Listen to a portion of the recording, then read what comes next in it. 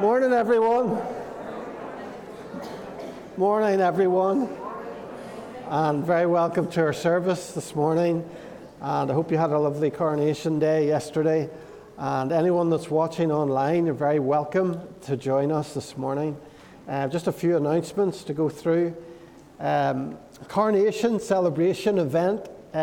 Celebration tomorrow here takes place between 12:30 and 3:30 in the afternoon, whether it's raining or whether the sun is shining, and we hope to see you all there. As you know, it's a big opportunity for Ballycrochan Presbyterian Church to connect with the community. We aim to be more than just a friendly church. We want to be an inviting church. We want to be reaching out. We want to be approachable. We want to be compassionate, loving, and open to all. So please do all you can, if you can, to make this a reality. Come along, bring friends, bring neighbours, bring family. You're very, very welcome. There's a meeting of Kirk Session on Tuesday, this Tuesday night at 7:30. And also thank you to all who've contributed to the Easter Gift Day offering. To date, we have received a total of £2,181, and there's still time to give using the Easter Gift Day offering envelopes. A reminder just of the next men's fellowship meeting on Saturday the 13th of May. That's Saturday coming, and this is a good opportunity for men to have fellowship together over breakfast and to hear a gifted speaker. The Reverend James Burnett from Belfast Bible College is our speaker this Saturday. Hopefully you can attend and bring a friend or two as well. I just want to start with a couple of wee Bible readings. Acts chapter 1, verse 8.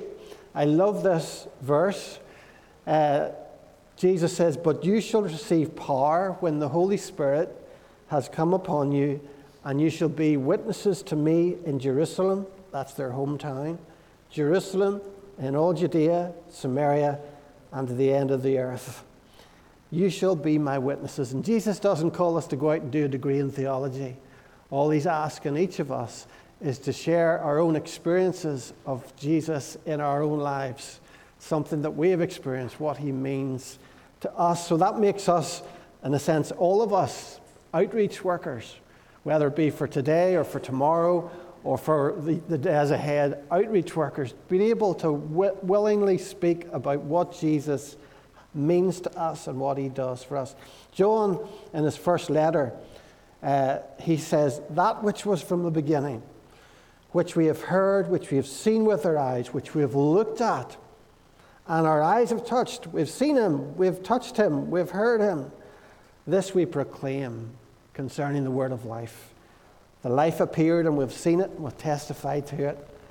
We proclaim to what we have seen and heard. And that's what Jesus calls all of us to do. Let's pray. Father, we just thank you for this morning.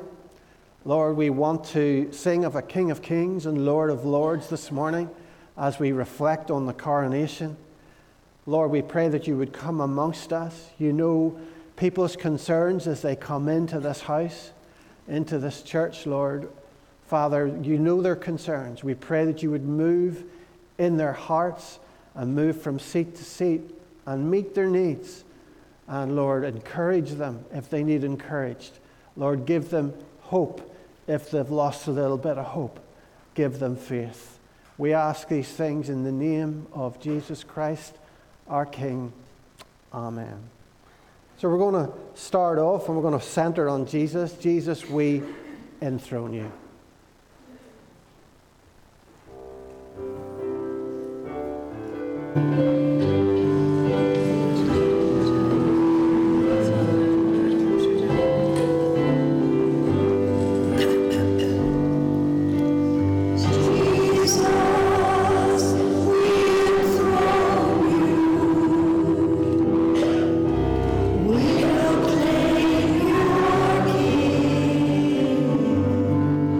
Standing here in the midst of us.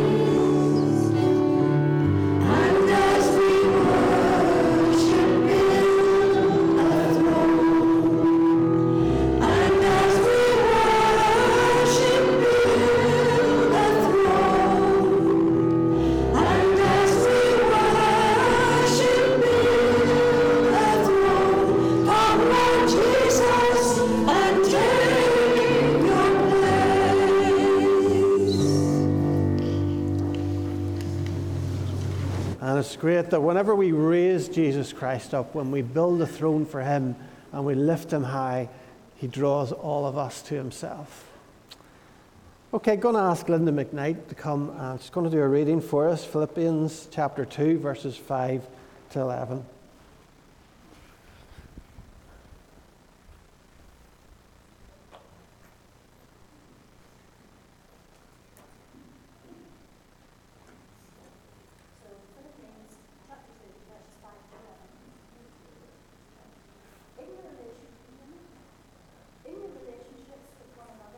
Have the same mindset as Christ Jesus, who, being in very nature God, did not consider equality with God something to be used to his own advantage. Rather, he made himself nothing by taking the very nature of a servant, being made in human likeness.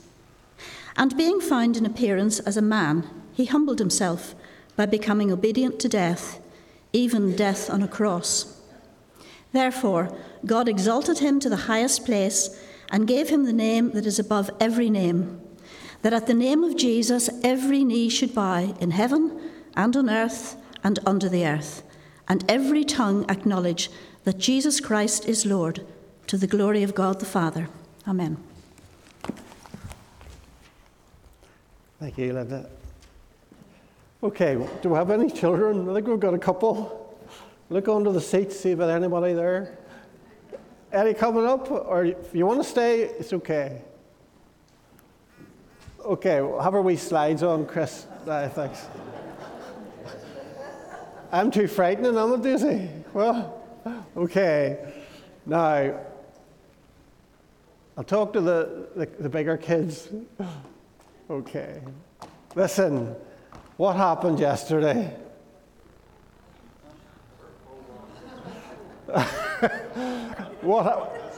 King Charles III, he doesn't look too happy there now, very pressurized, but he was made king of Great Britain and of the United Kingdom, and he had fancy robes put on him, and he had a crown on him, and he had all that responsibility put on him as king. And people nodded as he went past. Some women curtsied as he went past, acknowledging how great he was and how powerful he was, and with total respect and honor. And so we can pray for our king because he has a massive job ahead of him. But the Bible talks about another kingdom, the kingdom of God. Now, where there's a kingdom, there must be a king. And we're told in Revelation chapter 19, verse 16, that he has on his robe and on his thigh a name written, King of Kings and Lord of Lords. Who do you think that king of the kingdom is?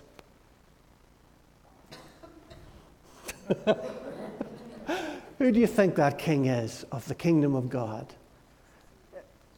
Jesus, well done. Yes, Jesus is the king of the kingdom. And we're told he's King of Kings. In other words, he's higher than any other king that there ever has been or ever will be. Lord means master, so he's master over every other master or boss or anything. He's King of Kings and he's Lord of Lords. Isn't that amazing? And that is Jesus himself. But we're told, from the passage that Linda read out, we're told that Jesus basically took off his robes from heaven. He left his throne. He left the glory of heaven.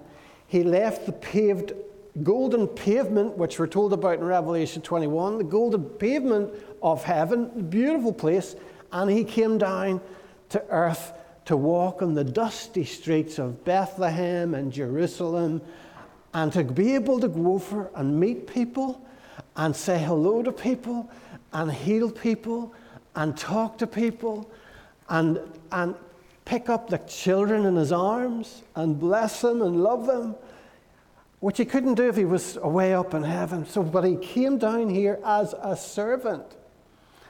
Now, what I want to do is ask you, what do we really need? What is it? What do you need? I'm not talking about wants. We're going to want a lot of things. But what do we need? What can we not survive without? Anything? Anybody want to give me any ideas? What was that? Love. That's a good one. We can't do without love. Yes.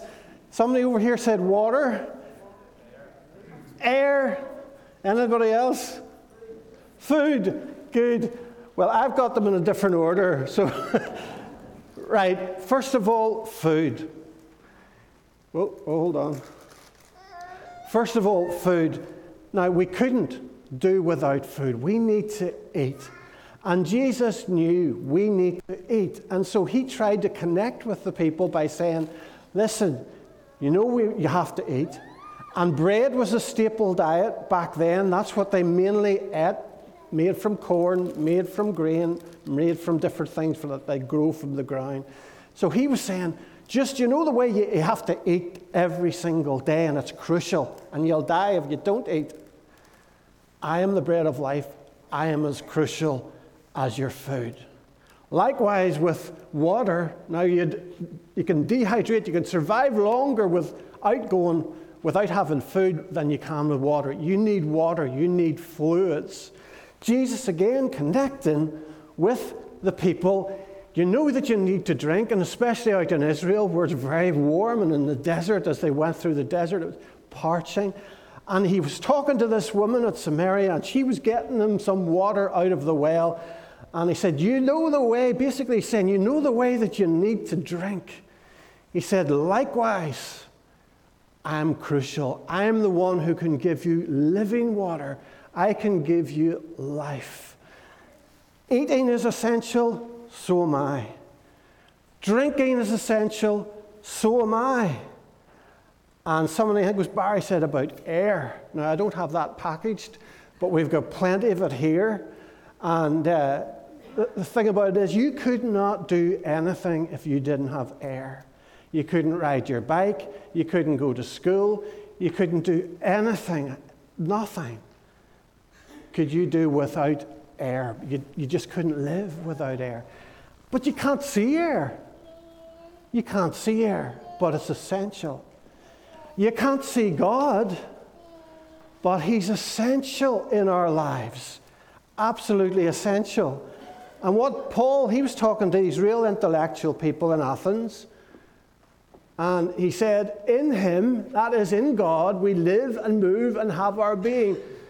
God wanted us to depend on him so much that it would be like breathing, that we couldn't do anything. He wanted us to be dependent upon him for everything. We can't do anything without God. And that's why Paul writes, in him we live and move and have our being.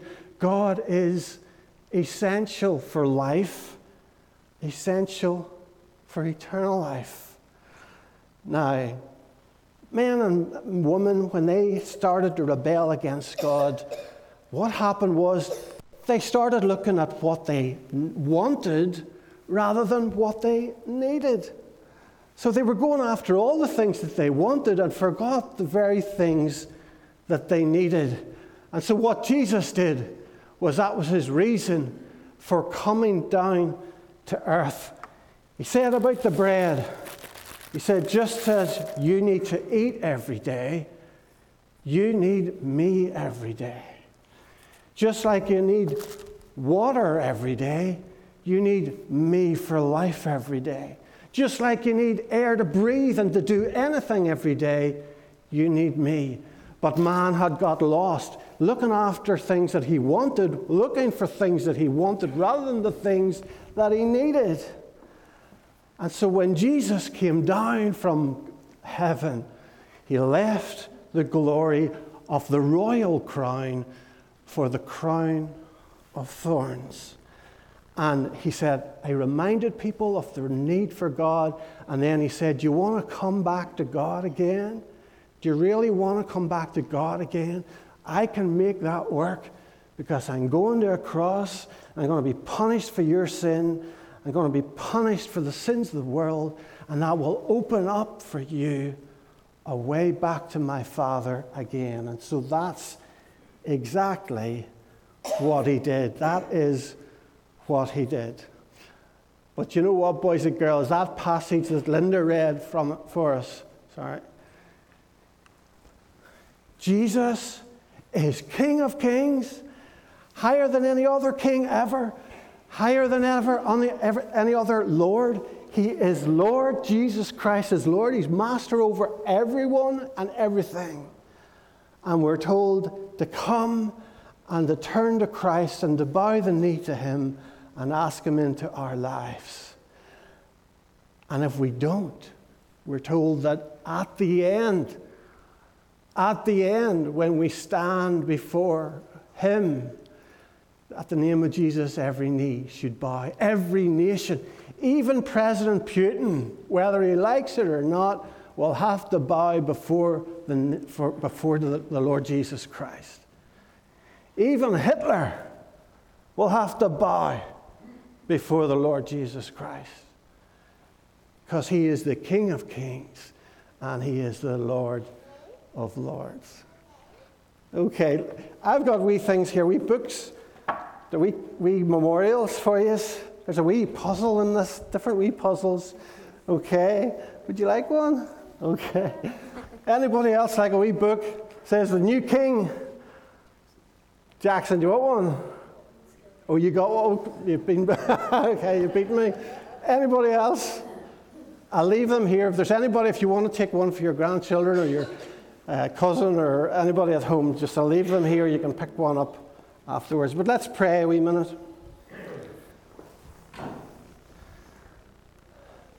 Lord Jesus, we thank you for King Charles III. And Lord, the pressure, we could see it on his face yesterday of taking on all of those responsibilities. But Lord, we know the reality of the situation is that he won't touch many of our lives. But Lord, we thank you that you came down and you've touched many people's lives, thousands upon thousands, and you've touched people's lives in Ballycrockin. And we just pray, Lord, that we voluntarily might bow the knee before our Savior and King of Kings. And Lord, that we would come to know your Father through what you have done for us. In Jesus' name, amen. So we're going to sing, Rejoice, the Lord is King. Lift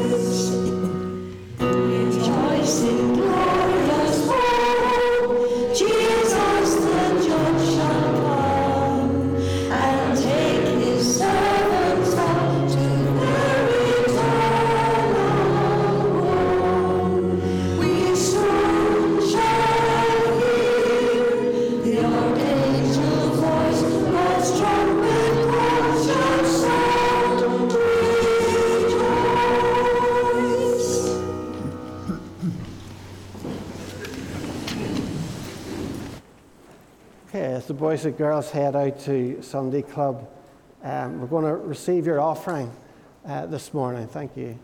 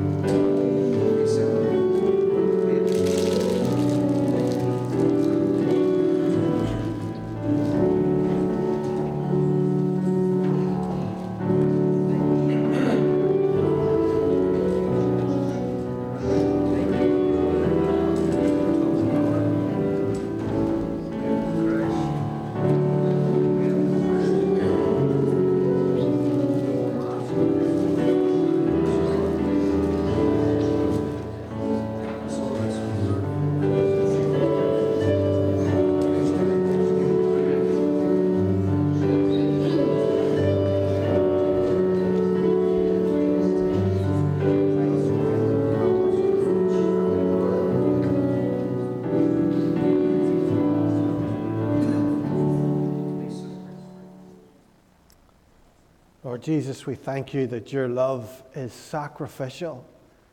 You don't know any other kind of love. It's sacrificial. It's a love that made you come down to us, that you could walk the dusty streets of earth, that you could meet us face to face, and that you could bring us into relationship with our Father, your Father in heaven. Father, these offerings are so minimal. Lord, we could never pay back what you have done for us. But Lord, we pray that these offerings from our good folk here in this congregation might be used to extend your kingdom in this area, to bring the rule and love of Jesus Christ to people in Ballycrockin. In Jesus' name, amen.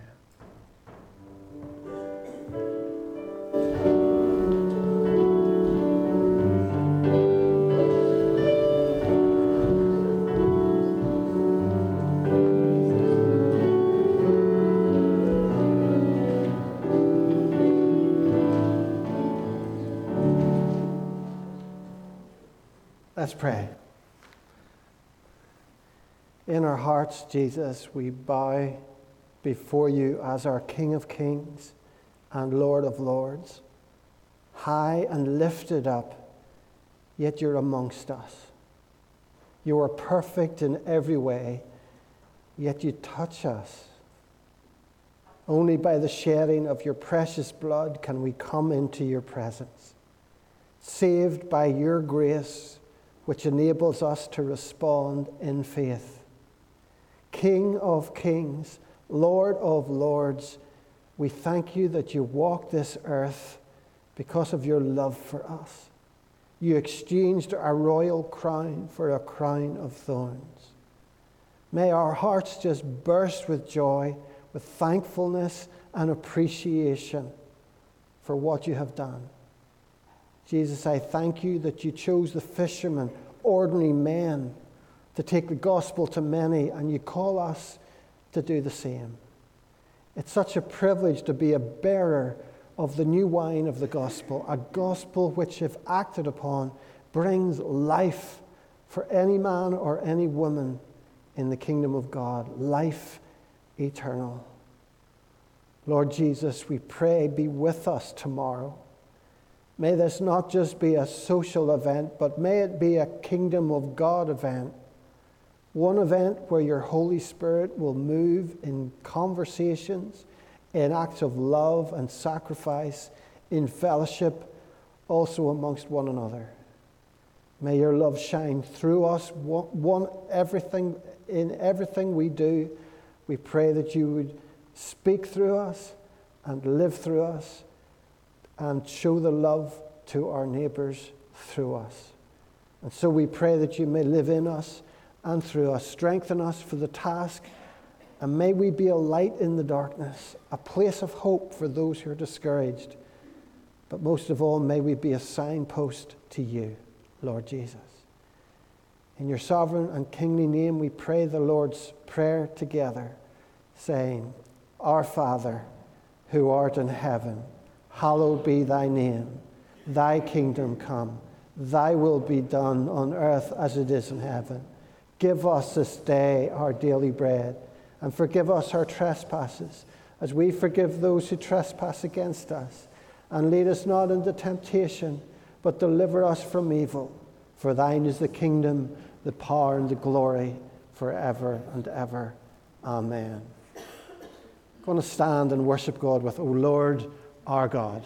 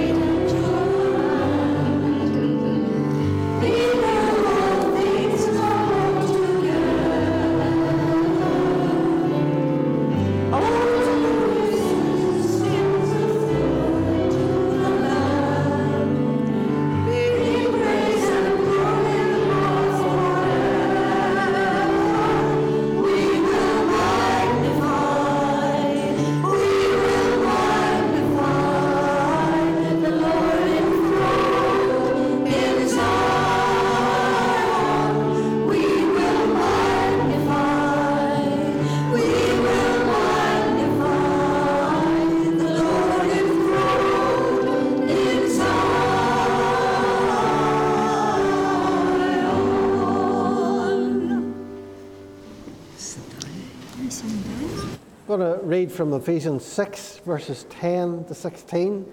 Just continuing our series on the armour of God and spiritual warfare. Finally, be strong in the Lord and in his mighty power. Put on the full armour of God so that you can take your stand against the devil's schemes. For our struggle is not against flesh and blood, but against the rulers, against the authorities, against the powers of this dark world, and against the spiritual forces of evil in the heavenly realms. Therefore, put on the full armour of God, so that when the day of evil comes, you may be able to stand your ground, and after you've done everything, to stand.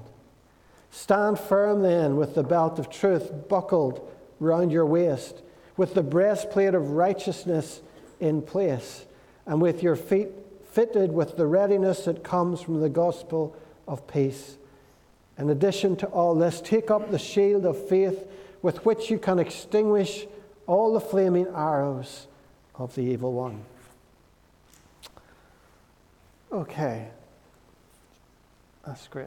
I remember reading a fridge magnet many years ago in a shop in Newcastle, and it read, "Life is like an ice cream. You think you've got it licked, and then it goes and drips on you." Life can sometimes feel like that, can't it? Where you feel that you're running in from one difficulty to another difficulty. But Paul is telling us in Ephesians 6 that on top of all that, we're also in a tough battle.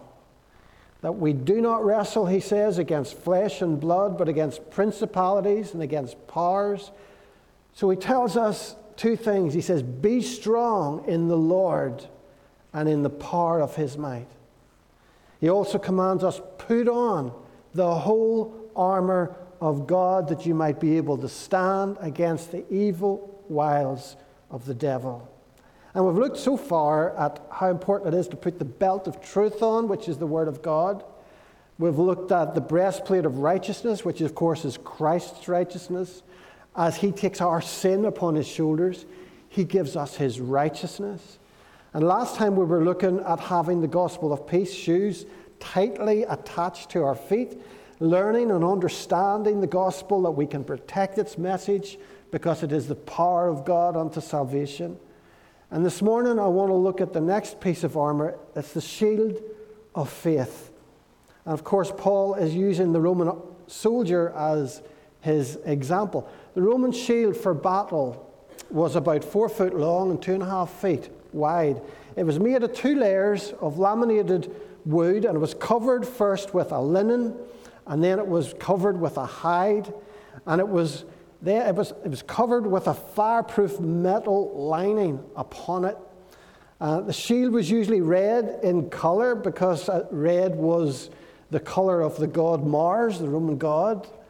It was decorated with an iconic image of a winged eagle to represent victory, and it also had some wee lightning bolts painted on it. But as you can see, it was shaped very much like a door that you could hide behind. It was designed ultimately for protection, particularly from fiery darts which would fly into it, and often they would extinguish as it went into the shield. June the 6th, 1944, the day of the Normandy landings, before any troops landed, there was a large barrage of fire from the battleships off the shores of France. The big guns, they were creating a deafening noise as shell after shell after shell was fired into the heart of the enemy. And of course, it was to kill as many of the enemy as possible, but it was also to create confusion amongst the enemy and panic. Back in the days of the Romans, back in the days of the Roman Empire, the fiery darts, the arrows, they were used in the same way. The fiery darts were made of wood or metal, and they were carved into a sharp point. Then there would be a piece of material which would be soaked in an inflammable liquid. It would be wound tightly around the arrow itself, and then when the enemy was coming or they were attacking, then the darts would be ignited. Hundreds, if not thousands, of darts whistling and hurling through the air to the enemy. The idea, yes, to kill as many as they could, but also to cause confusion, to cause panic in the camp.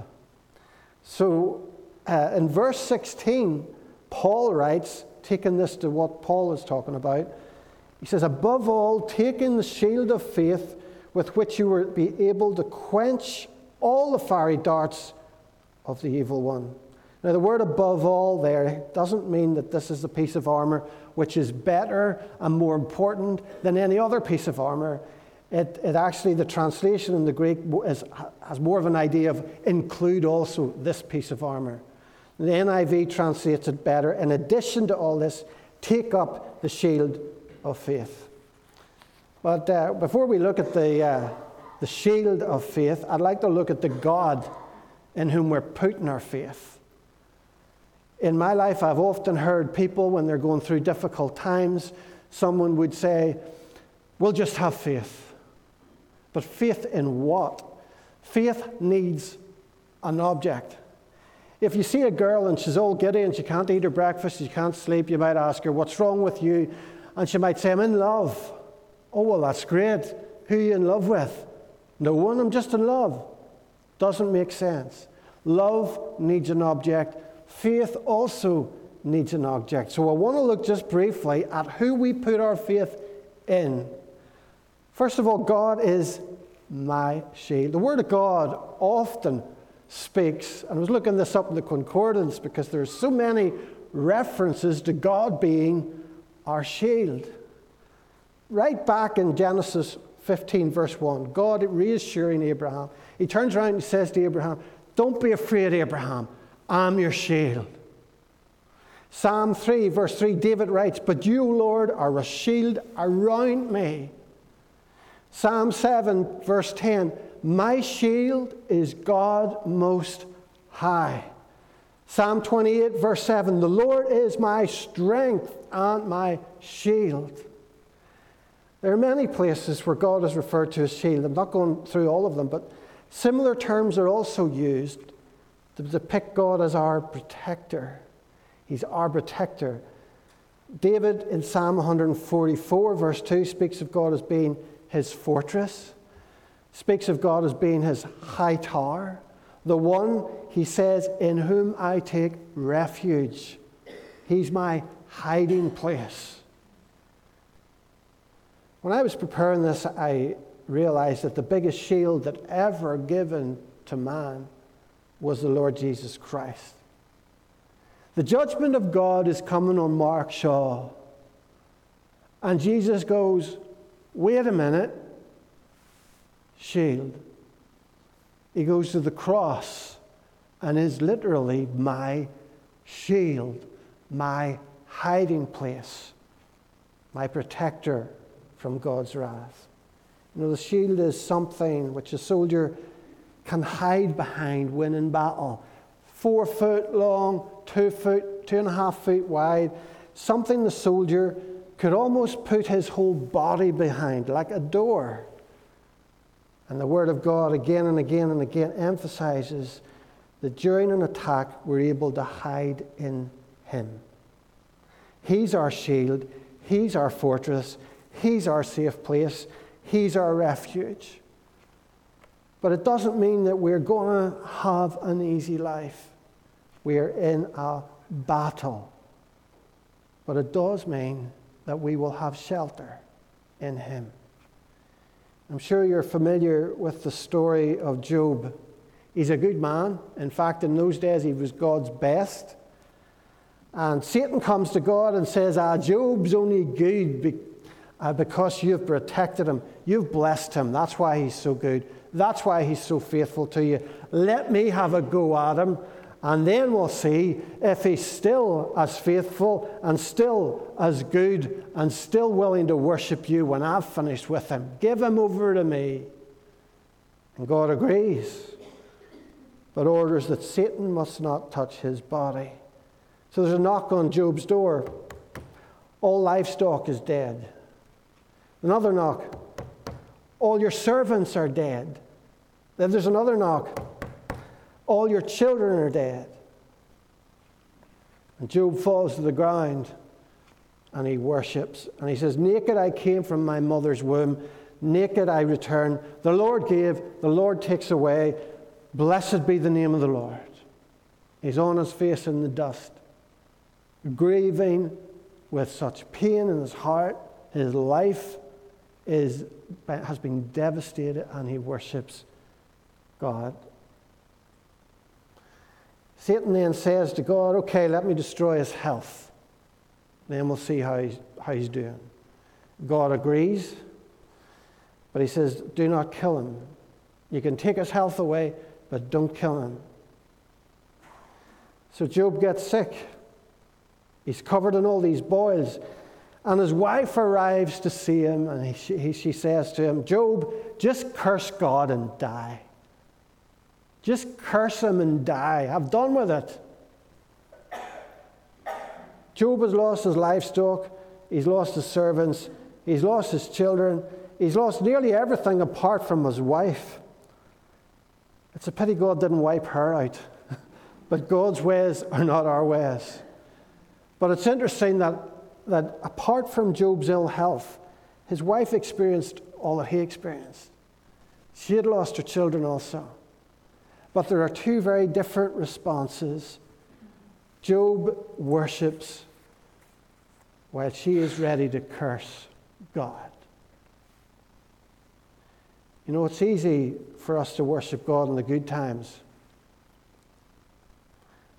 But in the difficult times, in the cape of storms, often the real us tends to rise to the surface. We can feel sorry for ourselves.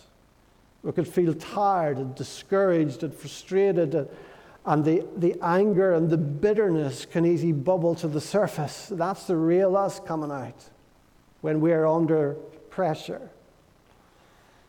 But when you fall down before God, as Job did, you're still in the storm. You know, God doesn't guarantee that things are going to get better. In fact, for a while for Job, they got worse. But when you fall down before God and worship in spite of the storm, in spite of your circumstances, you can have a tranquility of heart, an assurance that ultimately your soul is sheltered. I'm in that hiding place. The wind's raging outside. The rain is beating, belting against the windows. But it is well with my soul. There is shelter in Christ. During my God is our shield, during my reading week, I read a book called Praying Like Monks, Living Like Fools by a man called Tyler Staton. I highly recommend it. Alvin recommended it to me, and I've been blessed by it. But there's a podcast which you can listen to, even without a book. You could go on to the podcast, and one of the interviews is with a guy called Pete Greig, who speaks on what do you do when heaven is silent? What do you do when you pray and you pray and you pray, and your prayers just don't seem to be working? Pete wasn't long married when his wife Sammy was diagnosed with a brain tumor. But on his podcast, he said something I thought was very interesting as well as very biblical. He said, when tragedy strikes, don't ask God why. You may never get the answer why this side of eternity. But instead, ask God the question, where? God, where are you? And Job speaks of searching for God. He says, I've searched God in the north and the south and the east and the west, and I haven't been able to find him. Where is God in my situation? I don't know where he is. But then he says, but he knows the way that I take.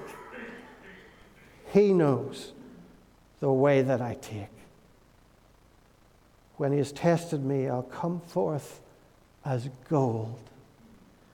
When I come out of this dark tunnel, this big train tunnel, which seems to be lasting for a long time, when I come out of this dark tunnel, I'll be stronger than when I went in at first. Corrie ten Boom used to say, God doesn't have any problems. He only has plans. But let's have a look for a moment at the shield of faith Paul talks about. It's interesting to note that in reference to the first three pieces of armor, Paul uses the word having. He says, having girded your waist with truth, having put on the breastplate of righteousness, having shod your feet. But now in the last three parts the last three pieces of armour, he changes the word to take. Taking the shield of faith, taking the helmet of salvation, taking the sword of the Spirit. The first three pieces of armour are put on and kept on. Have these things. But the shield, the helmet, and the sword, they must be taken up and used. They must be lifted. There's a sense of activity. As the enemy approaches, as the on-fire darts come flying in and whistling through the air, the troops are given the call to take up the shield, to put on the helmet, and to lift the sword of the Spirit. And this is the picture that Paul is portraying here for our protection. He applies it to the spiritual battle. So I want to ask just, what are the fiery darts that Paul's referring to here? What are the fiery darts which can come from the enemy, which can be to try and cause panic and confusion in our hearts, to disable us in a battle? What are they? Well, let me just stress that Satan does not go by any rule book of war. He does not follow the Geneva Convention.